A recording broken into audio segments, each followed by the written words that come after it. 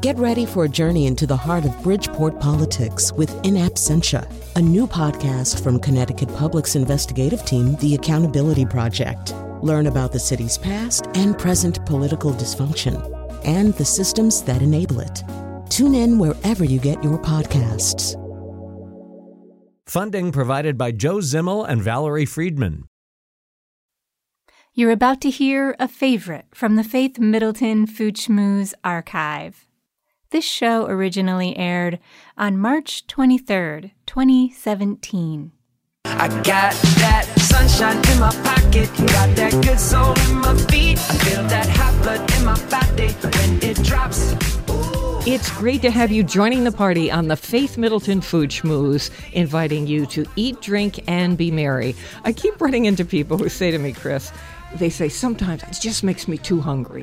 So I just want to say, maybe you should have a snack before the show starts. Get pretzels ready. It does the same to us, too. It makes us excited. We try and defer that energy and cook something or go out and eat something. I get it. Listen, we're going to celebrate cultures on this show. My treasured food buddies are here. Senior contributor Chris Prosperi and Robin Doyen-Aiken is also senior producer of the show.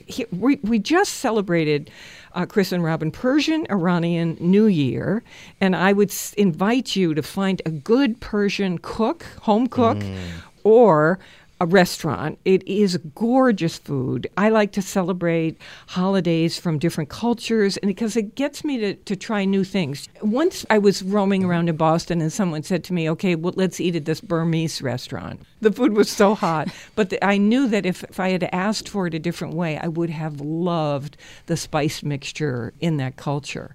We can go to Afghani restaurants right now, certainly Chinese, French, Italian. South African, North African, Egyptian. Do you remember just all that stuff? One time in New Haven, I was driving down the road. I've probably said this on the show before, forgive me, but driving right down the main street, and there was a sign that had popped up. The main street in New Haven is Chapel.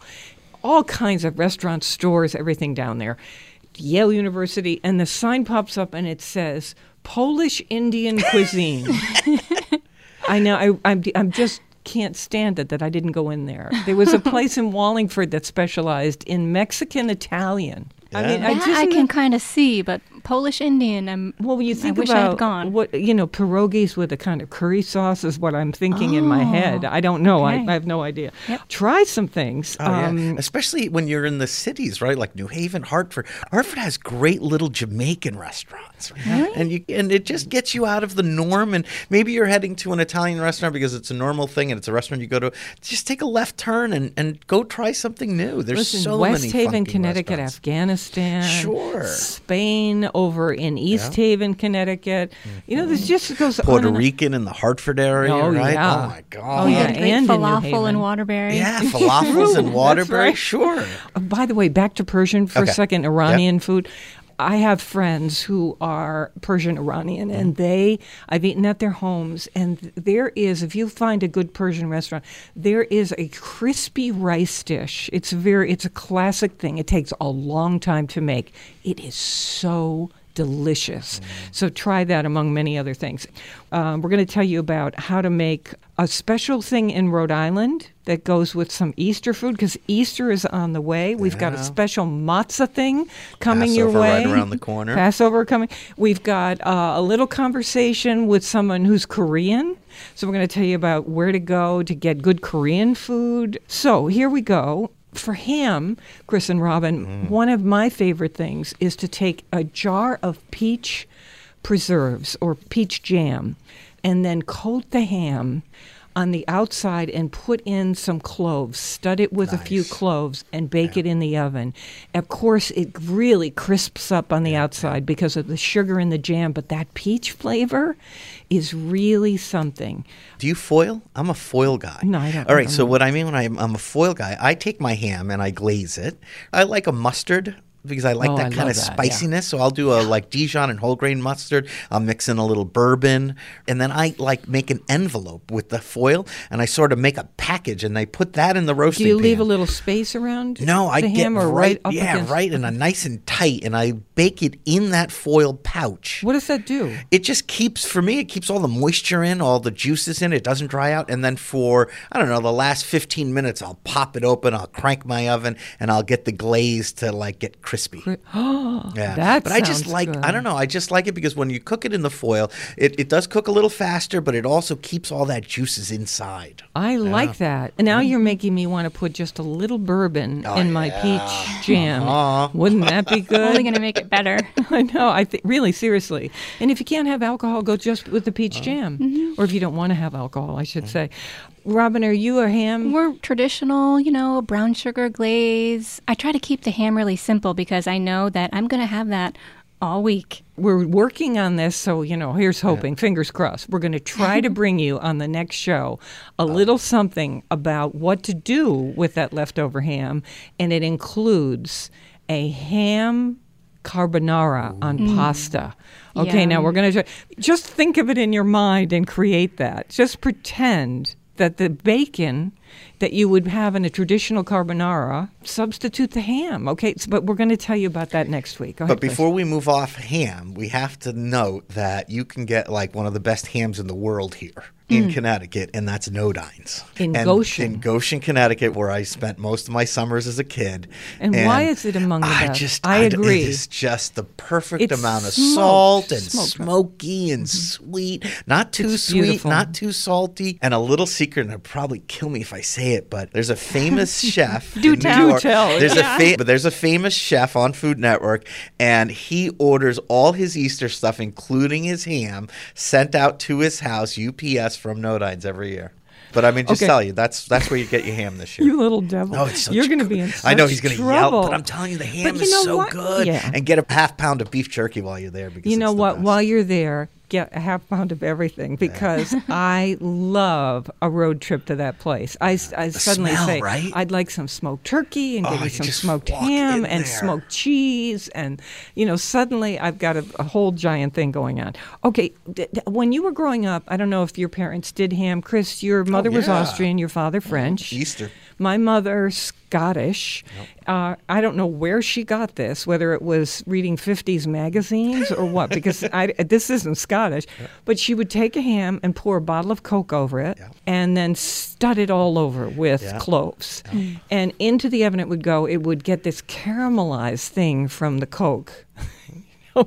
And it was delicious. It's a classic American. And down south in the Dallas and Texas area, it was Coca-Cola Dr. ham. It was Dr. Pepper. Dr. Pepper. Same recipe you're talking So, about. it's but all the Dr. sugar. Pepper. It's the just sugar, the sugar is and the the vehicle. caramel because you could it's probably all, put ginger ale on it. and it's got that caramel already in there, right? So that makes it just so much better. Robin, you grew up with ham? It's the same one that I make with just the brown sugar. See how we revert to tradition. And sometimes pineapple. That Yeah, I might was be a gonna say, 50s right, magazine. you're No, that's supposed to, right? With cherries. That's right. You have to stick them. How many magazine pictures has that been in, right? The studded with do the I remember pineapple. Gourmet? I think Gourmet even did Everybody, that. every magazine on earth had that at one And time. if you come upon those old copies, the color is all kind of crazy. It looks like something Technicolor. kind of Technicolor. Well, in my world, if you're having ham, and we shouldn't overlook lamb because No, it's spring popular. lamb, it's a huge thing. But to come back to ham, if you're having ham, you need two other things. You need fresh asparagus, which is coming to us very shortly. And do you remember, can we put this up? Brown butter, easy blender, Oh, God, yeah. hollandaise to put on that I asparagus. forgot about that. That bring would it be back. perfect for the holidays. And even if you don't do the brown butter version, which takes a minute to just brown the butter, but if you don't want to do that and it freaks you out, just use our recipe for the blender hollandaise. And I think, Chris, this was so your simple. recipe. Yeah, so simple. You cannot fail with this thing. It is so delicious. Blender does all the work for you. So that's at foodschmooze.org. And if you ask me, because I said two things besides the asparagus. what's the other one? The other thing, and I think it is the best thing on the table, better than the ham, better than anything else, biscuits. You're You a biscuit want to girl. have biscuits Yeah. with your ham. Soak right? up all that juice. Oh, it's just so good. Butter on them. Flaky. Oh, There's so many recipes for biscuits, so we're not going to presume to tell you what to do. But there are some super easy biscuit recipes out there and super complicated ones. But I'd say if you're not used to making biscuits, do the easy way.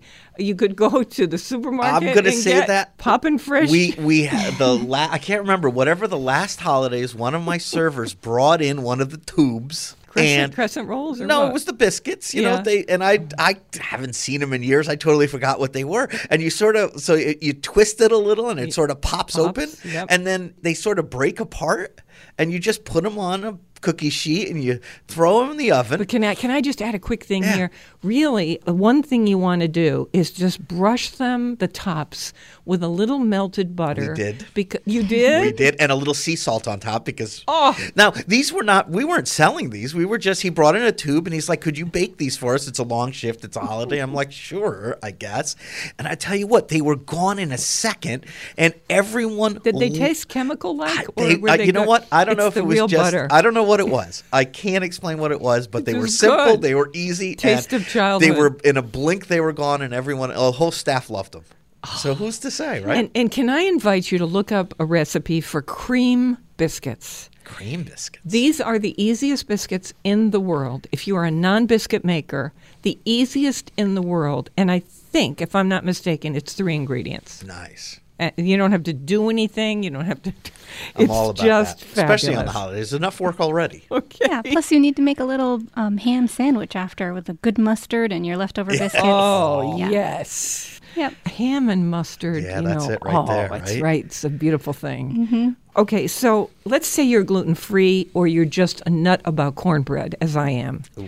I would like to talk about a thing, and it's cultural because this is a Rhode Island thing, Johnny cakes. Yeah. So Johnny cakes are really corn cakes, except that in most traditional corn cake recipes, you would have white flour. This ends up, not by intention, but it ends up being gluten-free. All you need is a cast iron skillet and a bowl. And in that bowl, the trick to Johnny cakes in Rhode Island is they insist on white cornmeal. There are some heritage places there that grind white cornmeal. White corn, yeah. Okay, so let's say you've got white cornmeal.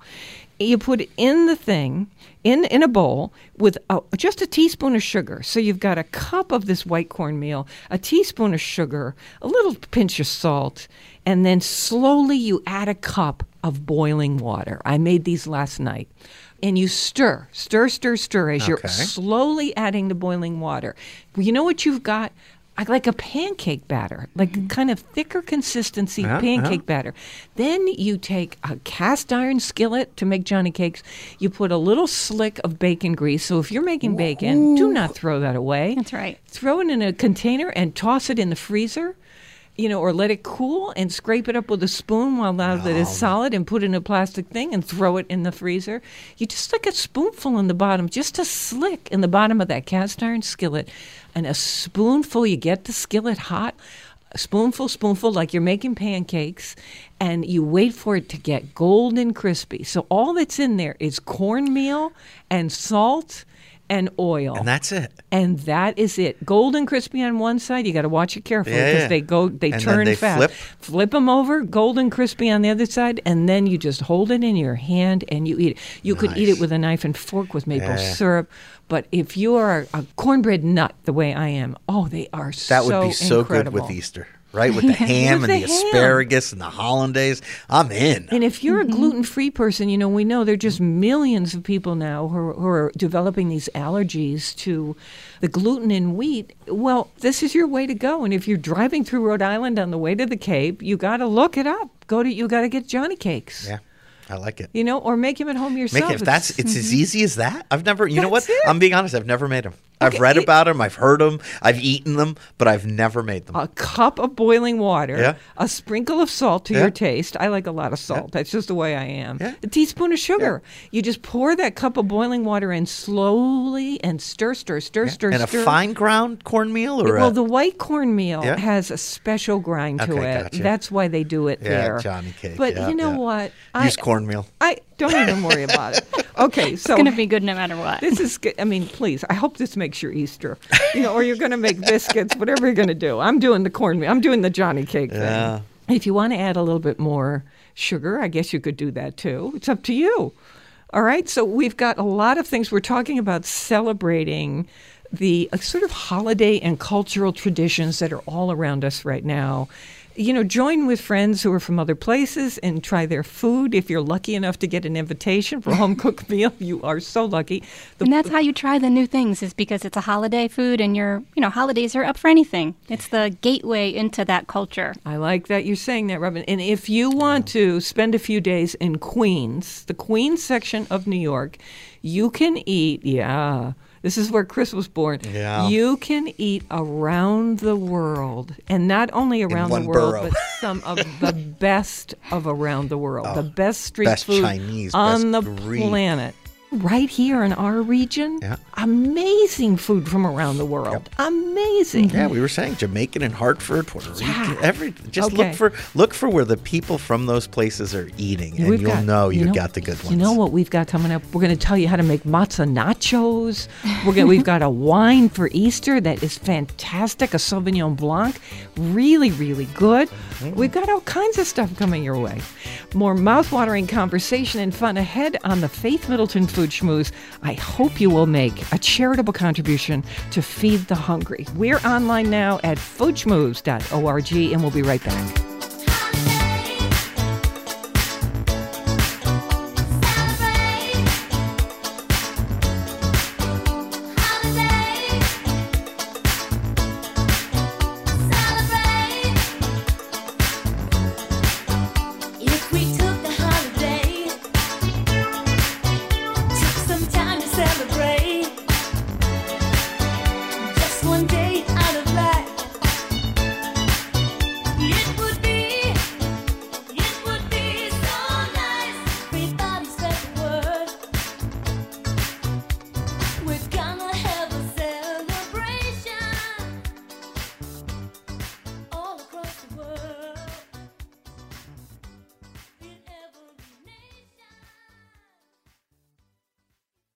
You're listening to a rebroadcast of the Faith Middleton Food Schmooze. This show originally aired on March 23rd, 2017.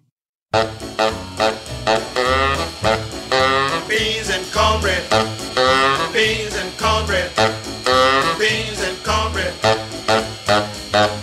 Beans and cornbread had a fight. Beans knocked cornbread out of sight. Cornbread said, now that's all right. Meet me on the corner tomorrow night. I'll be ready. I'll be ready tomorrow night. I'll be ready. I'll be ready tomorrow night. I'll be ready. I'll be ready tomorrow night. That's what Beans said to cornbread. We have a free podcast of this show for you, meaning you'll never miss a drop of pleasure. All you do is go to our website, you sign up for it once. It's that simple. It takes about 5 seconds. And then bang, the show comes to you in your inbox, and you can listen absolutely anytime you want. All right, I'm with my treasured food buddies, Chris Prosperi, chef and co-owner of Metro Beast Restaurant in Simsbury, Connecticut, and Robin Doyon-Aitken, who is not only a participant on the show, but the senior producer and a treasure, as far as I'm concerned. Oh, thank you. And you are so welcome. And and a great home cook for, right? Yeah. Well, it depends who you ask in my family. You ask the kids, you ask Steve. Okay, so I want to also say, I don't want to leave out our other treasures. I want to give special hugs to Alex Province and a hug to Mark Raymond. These are our other buddies on the show who are all, let's just say, they're away right now. So what we're doing is celebrating all these various holidays that are coming up, and it's giving us a window into different cultures, and we're having a great time with that. I tell you, food brings us together. Could solve all the world problems, I think. Yeah. I really believe that. Yeah. If you just did it over, instead of over a conference table, do it over a good meal. Do you think? I love the sentiment of it. I really, really do. But I think about that they're probably serving some pretty good food at Camp David, and they haven't yet solved some of the world's problems there.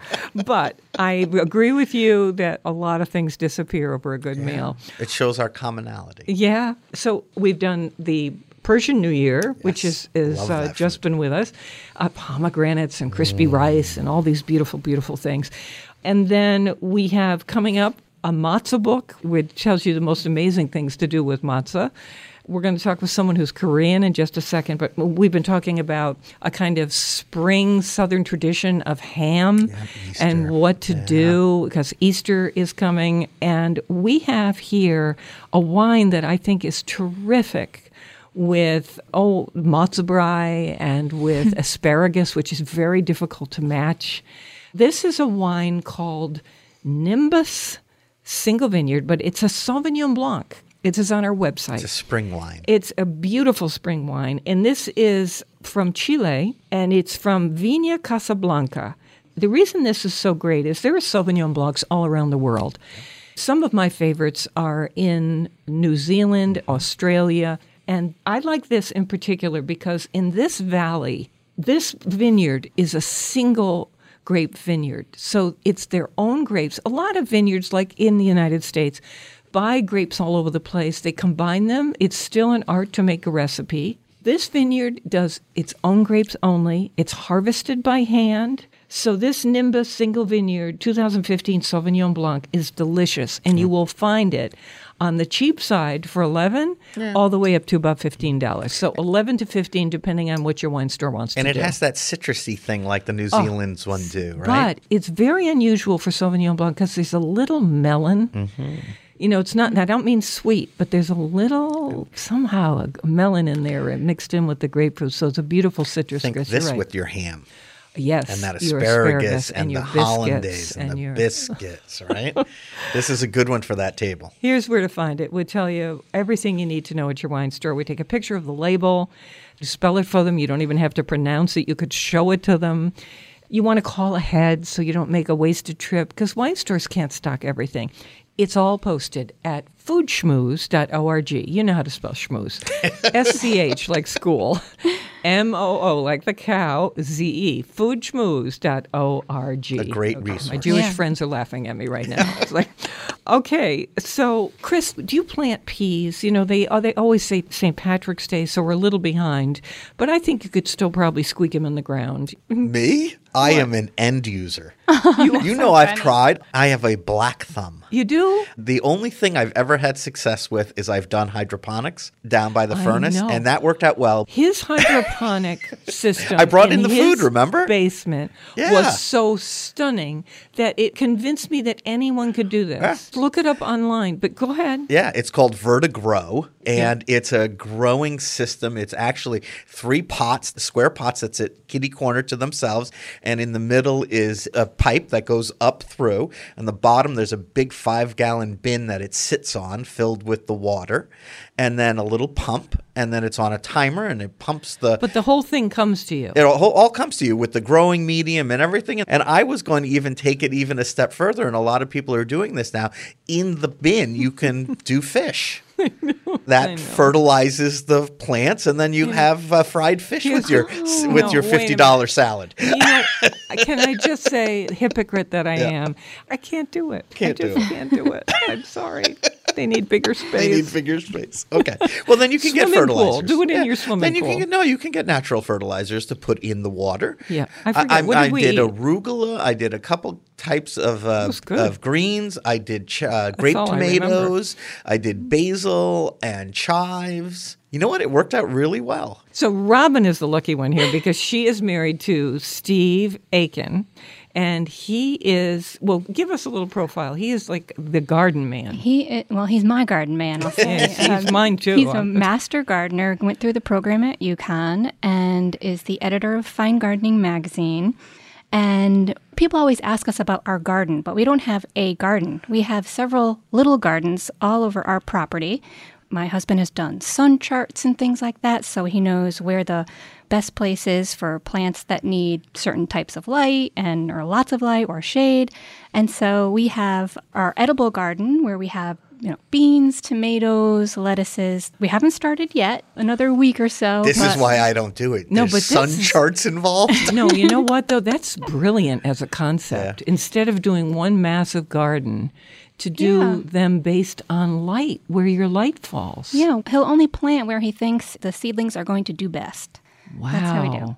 Basil goes crazy in the summer, so we have lots and lots of that. We're like sometimes trying to find other things to do with it besides Do you see my pesto. hand going up? Give it to us. See my hand? Bring it in. Bring it right in here. Chris, I don't want you to feel terrible because Oh, I don't you feel have, terrible. You I'm have an a end black user. thumb. I'm an end user, though. Oh, me too. See, I'm the guy that can take your extra basil and show you 100 things to do with it. I can use the stuff, but I just can't grow it. I'm the Lucy Ricardo of gardening. Are you? Yeah. Last year, I drove all the way out to White Flower Farm and got 2 very special sun gold tomato plants. Oh, yeah. I decide I'm going to plant them at a weekend place on the North Fork of Long Island. Get on the ferry, an hour and a half, and now I have to buy soil and pots, and I get it all set up. I'm looking around the driveway, Robin, to see where is the This is sun where you need the falling. sun chart, yeah. Yeah, that's my sun chart, and I see right there at the edge of the driveway is Okay. where the pot is going to go. And now I've got people helping me lift it. Yeah, because It's it's going what, 200 right there. pounds now? About You need 200 pounds. a lift? It's all set.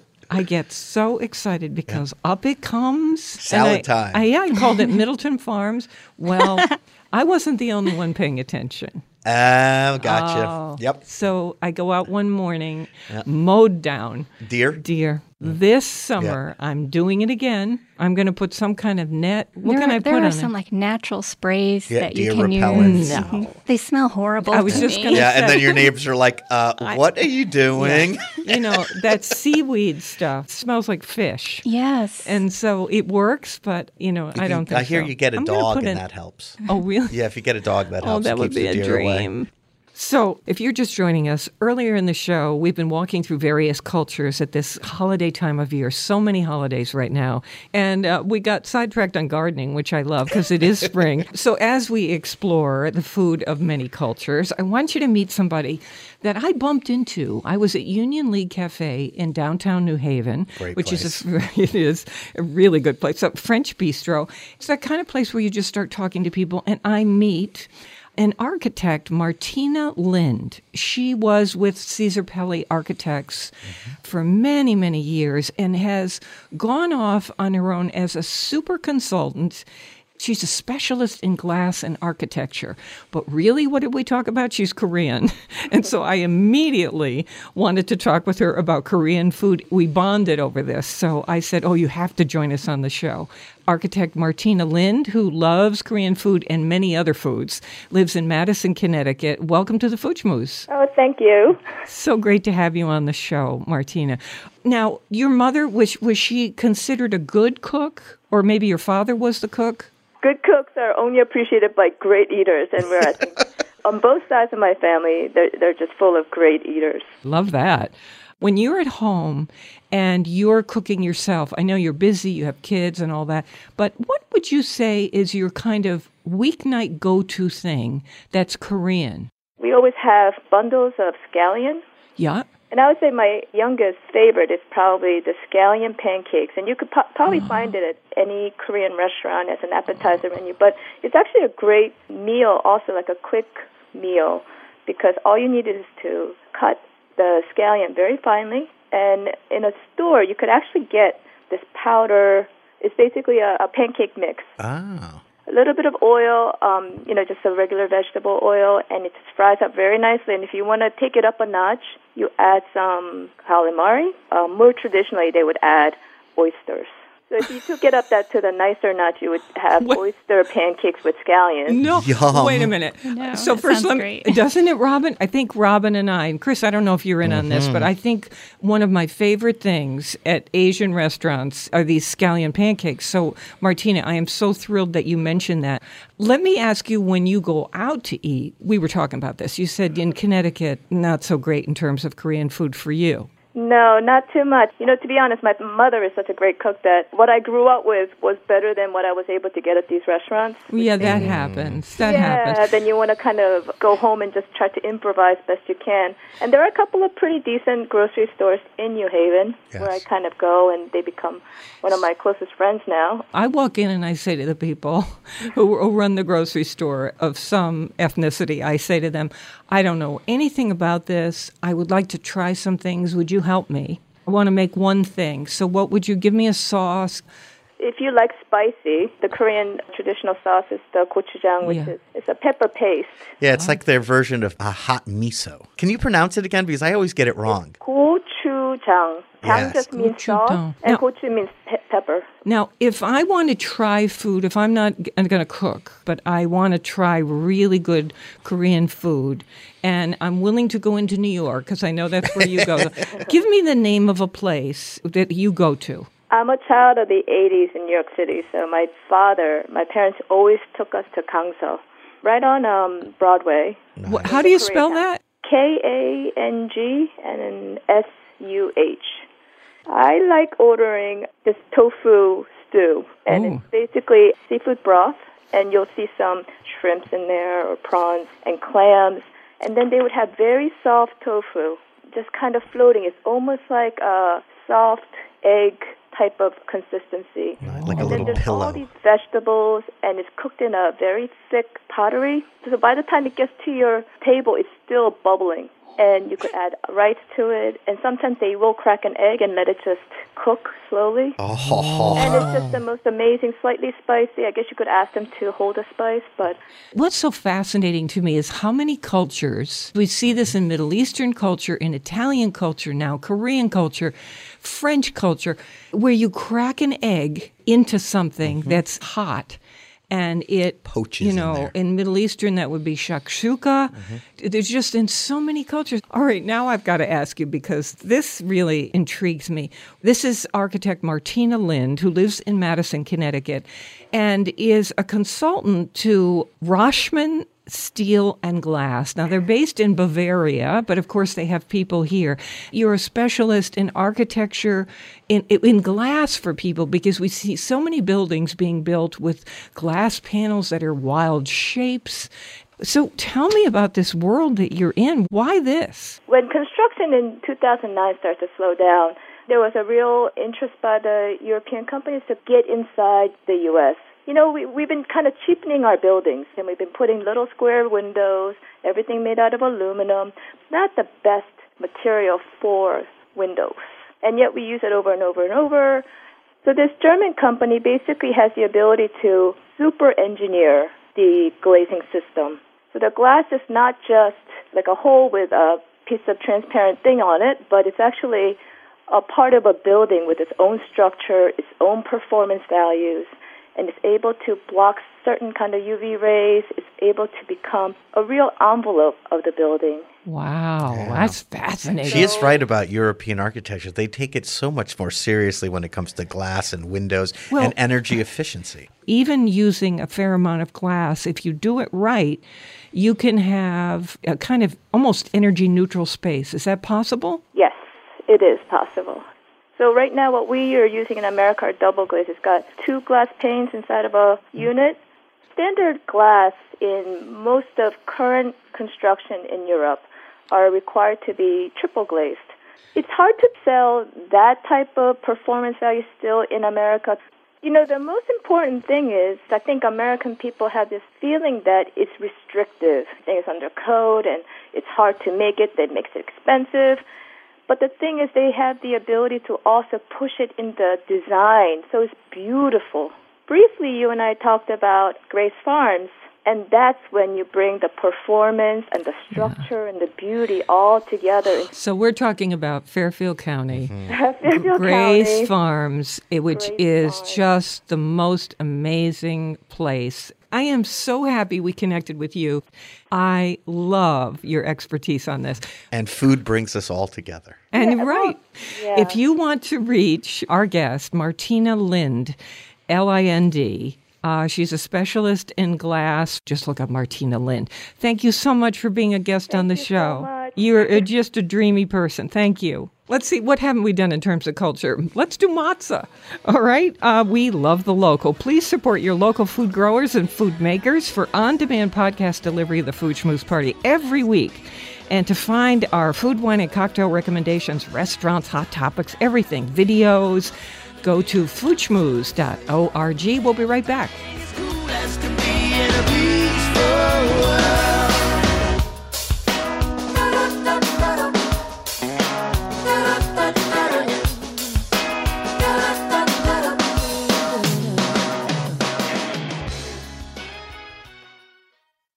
You're listening to a rebroadcast of the Faith Middleton Food Schmooze.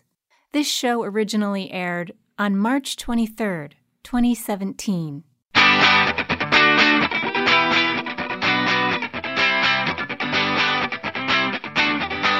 Center plate, different from the other plates. You got a lot more going on design-wise. This is the Food Schmooze Party, offering the richness of life and coming to you in Connecticut, Rhode Island, Massachusetts, and New York, including Westchester County, the east end of Long Island. That means, of course, the Hamptons. The senior producer of the show is Robin Doyon-Aiken, and our curated recommendations are always online at foodschmooze.org.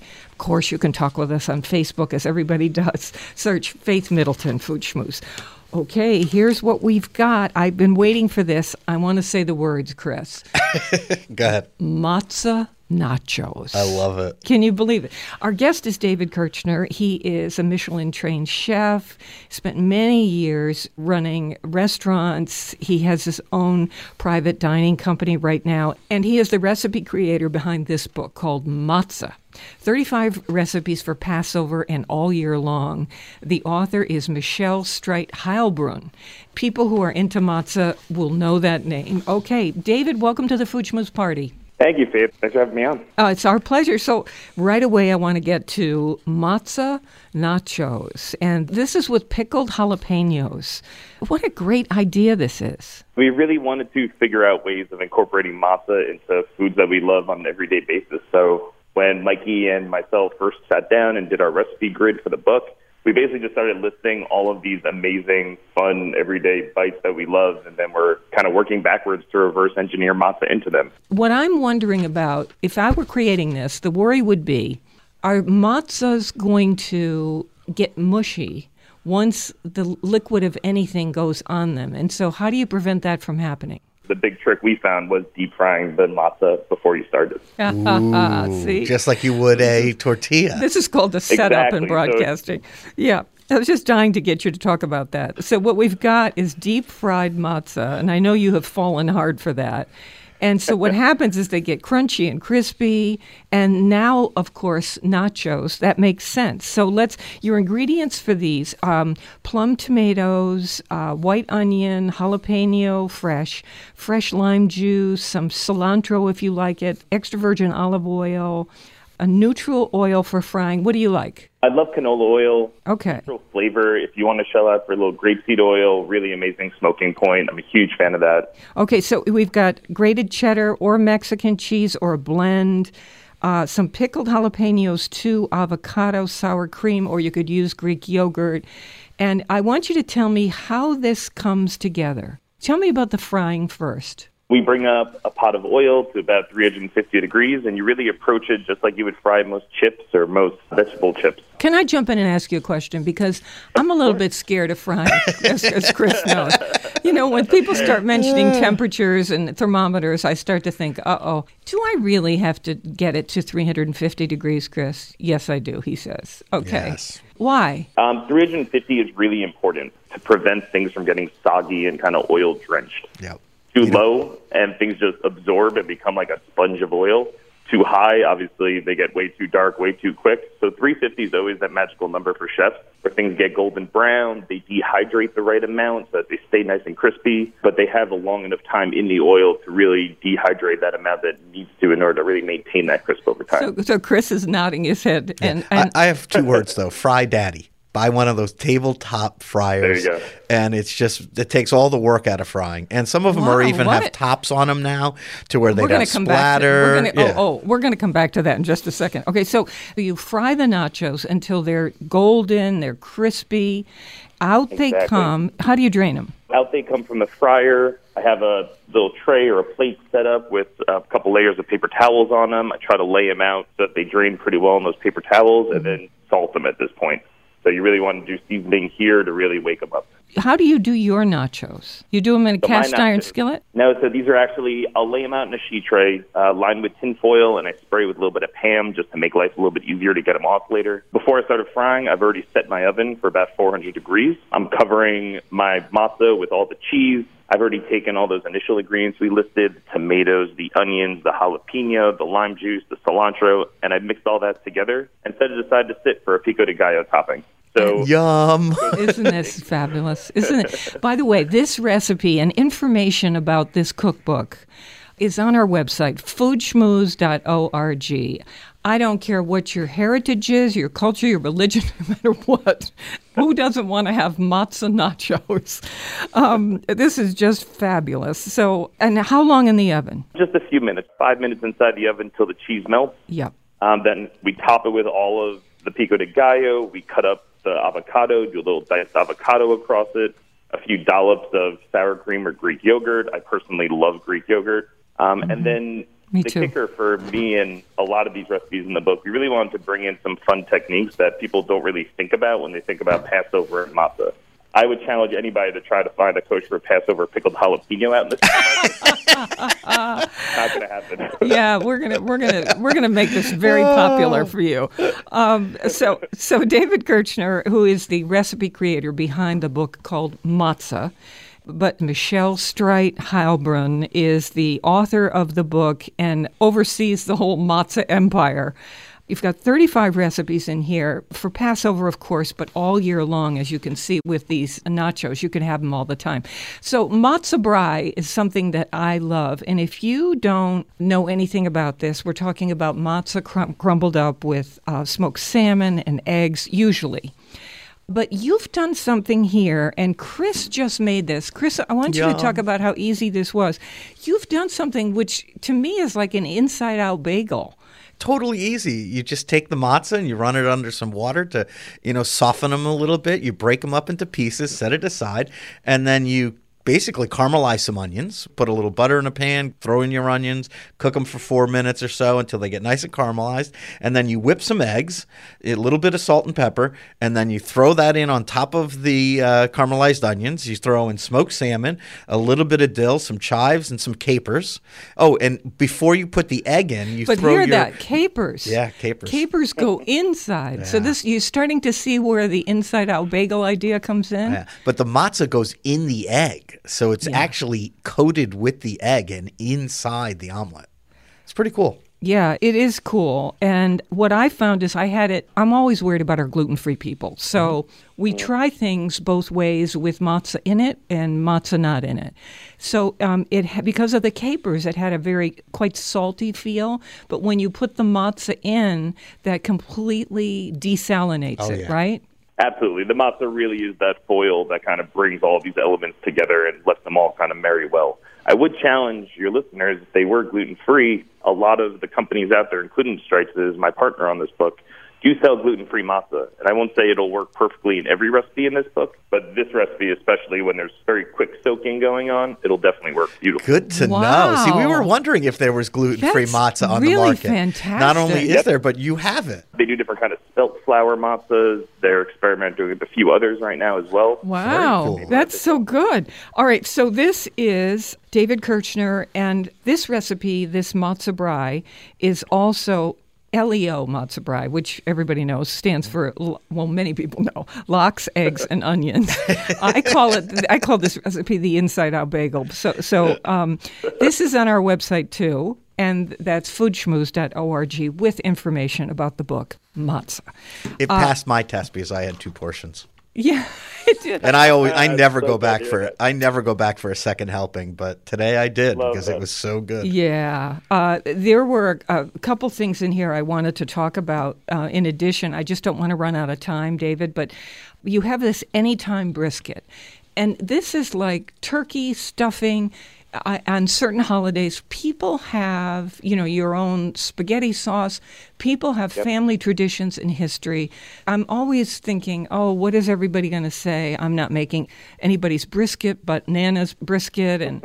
But you've got an anytime brisket here, and this is really innovative with matzah. This is that Austrian Spätzle. So brisket, a little bit of oil, again, garlic, bay leaves, thyme, tomato paste, red wine, chicken stock, whole carrots, extra virgin olive oil. And then how do you make the matzah Spätzle? Honestly, it is the easiest recipe in the world for something that feels so unique and different. I take about 2 cups of matzah cake meal. So this is the finer grind of matzah. Where do you get that? You can find it in most large supermarkets these days, especially around Passover time. If not, Amazon absolutely has it. You can even call up Strices specifically, and they'll ship it out to you. Crown in West Hartford. Yes, that's my favorite. That's my favorite place. Okay, so you get the cake meal, and you mix with eggs and salt and chicken stock. Homemade would be best. Exactly. But then nutmeg. That's interesting. Yeah, a little bit of nutmeg. You like that, Chris? Definitely. Chris's mother is Austrian, so I'm always checking with them. Yeah, they use a lot of nutmeg in stuff like this, definitely. Okay, go ahead, David. Yeah, that little bit of nutmeg, it made me almost think of gnocchi when you make that kind of Italian food as well. But we basically mix all that together. Then the technique comes in, which is the whole trick to this dish. Yeah, this is the part I'm nervous about, because I look at your picture of what it turns out to be, and I think, now, how did he do that? So go ahead, tell me what to do. So you take a large stock pot, fill it about 3/4 of the way with water, and we're talking, 4 to 6 quart stock pot. Bring that water all the way up to a rolling boil over high heat, and then your mixture is going to be a pretty sticky, wet dough. And what you're doing is taking a colander with about, maybe a 1/2-inch sized holes on them, and you're putting this wet dough into the colander and using a rubber spatula and actually scraping it through the colander. So you get these little droplets of dough that are going to kind of fall from the colander into your boiling water. That's it. Or you get a Spätzle maker. Or you get a Spätzle maker. And if you make it more than once a year, get a Spätzle maker. Really? Seriously? Because it just takes all the work out of it. Yeah, you fill the little cartridge of it. A colander with holes about, what did you say, 1/2 inch, did you say? Between 1/4 to 1/2 inch. Okay. And then you just rubbing with the back of a spoon or a spatula, and of course it's pushing the dough through, and there you go. Okay. My mom makes it on the edge of a cutting board, which is the old school method. So they make the dough a little heavier, so not so wet, and then with the back of a knife, she just flicks the little pieces into the boiling water. It's pretty wild to watch. That is amazing. Well, it's a great technique when it's done right. This is a beautiful, I think that's it. And this recipe also is on our website, foodschmooze.org, with information about this book, Matzah, 35 Recipes for Passover and All Year Long.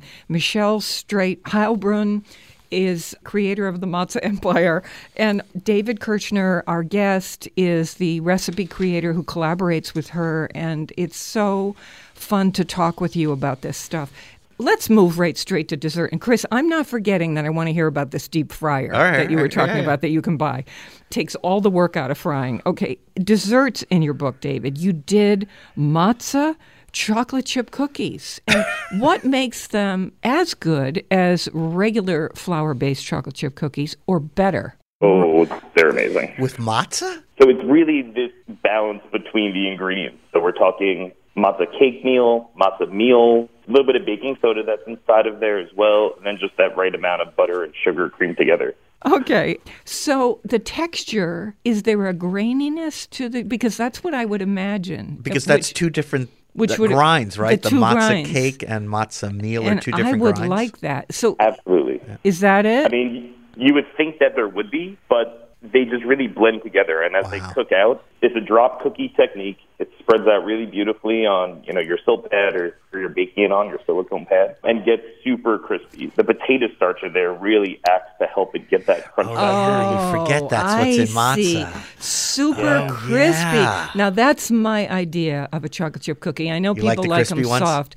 I just happen to be in the other camp. Yeah. And so this... Well, these are... Wow. You're going to love these because it's that perfect balance. You get to the edge of the cookie, it's that crispy, snappy part, and the middle is just gooey and just gorgeous. I will tell sold. you. Oh, I'm kind of sold myself. David, thank you so much for being a guest on the show. David Kirchner is the recipe collaborator and creator behind this book, Matzah, 35 Recipes for Passover and All Year Long. Michelle Straight-Heilbrunn of the Matzah Empire is the author of the book officially, and it's been a pleasure having you. And Chris, quickly, your fryer that you can buy is called a what? The Fry Daddy. Everybody knows what a Fry Daddy is. Now I'm mortified. Now you know. Come on. No, you know. I'm always learning on this show. So, okay. So a Fry Daddy, and it makes everything easy? It's a tabletop plug-in fryer. Has a lid on it so you can store it. I don't have to worry about temperature. Again, if you fry more than once a year, you need to have one of these. They're like $25, $30. Okay, I'm going for it. David, thank you. I'm going for you, too. Thanks. No problem. Thank you for having me. You're welcome. Bye-bye. Check out the book and our website, foodschmooze.org. schools.org. Thank you, Chris. You know our slogan, never eat more than you can lift. In New Haven, I'm Faith Middleton.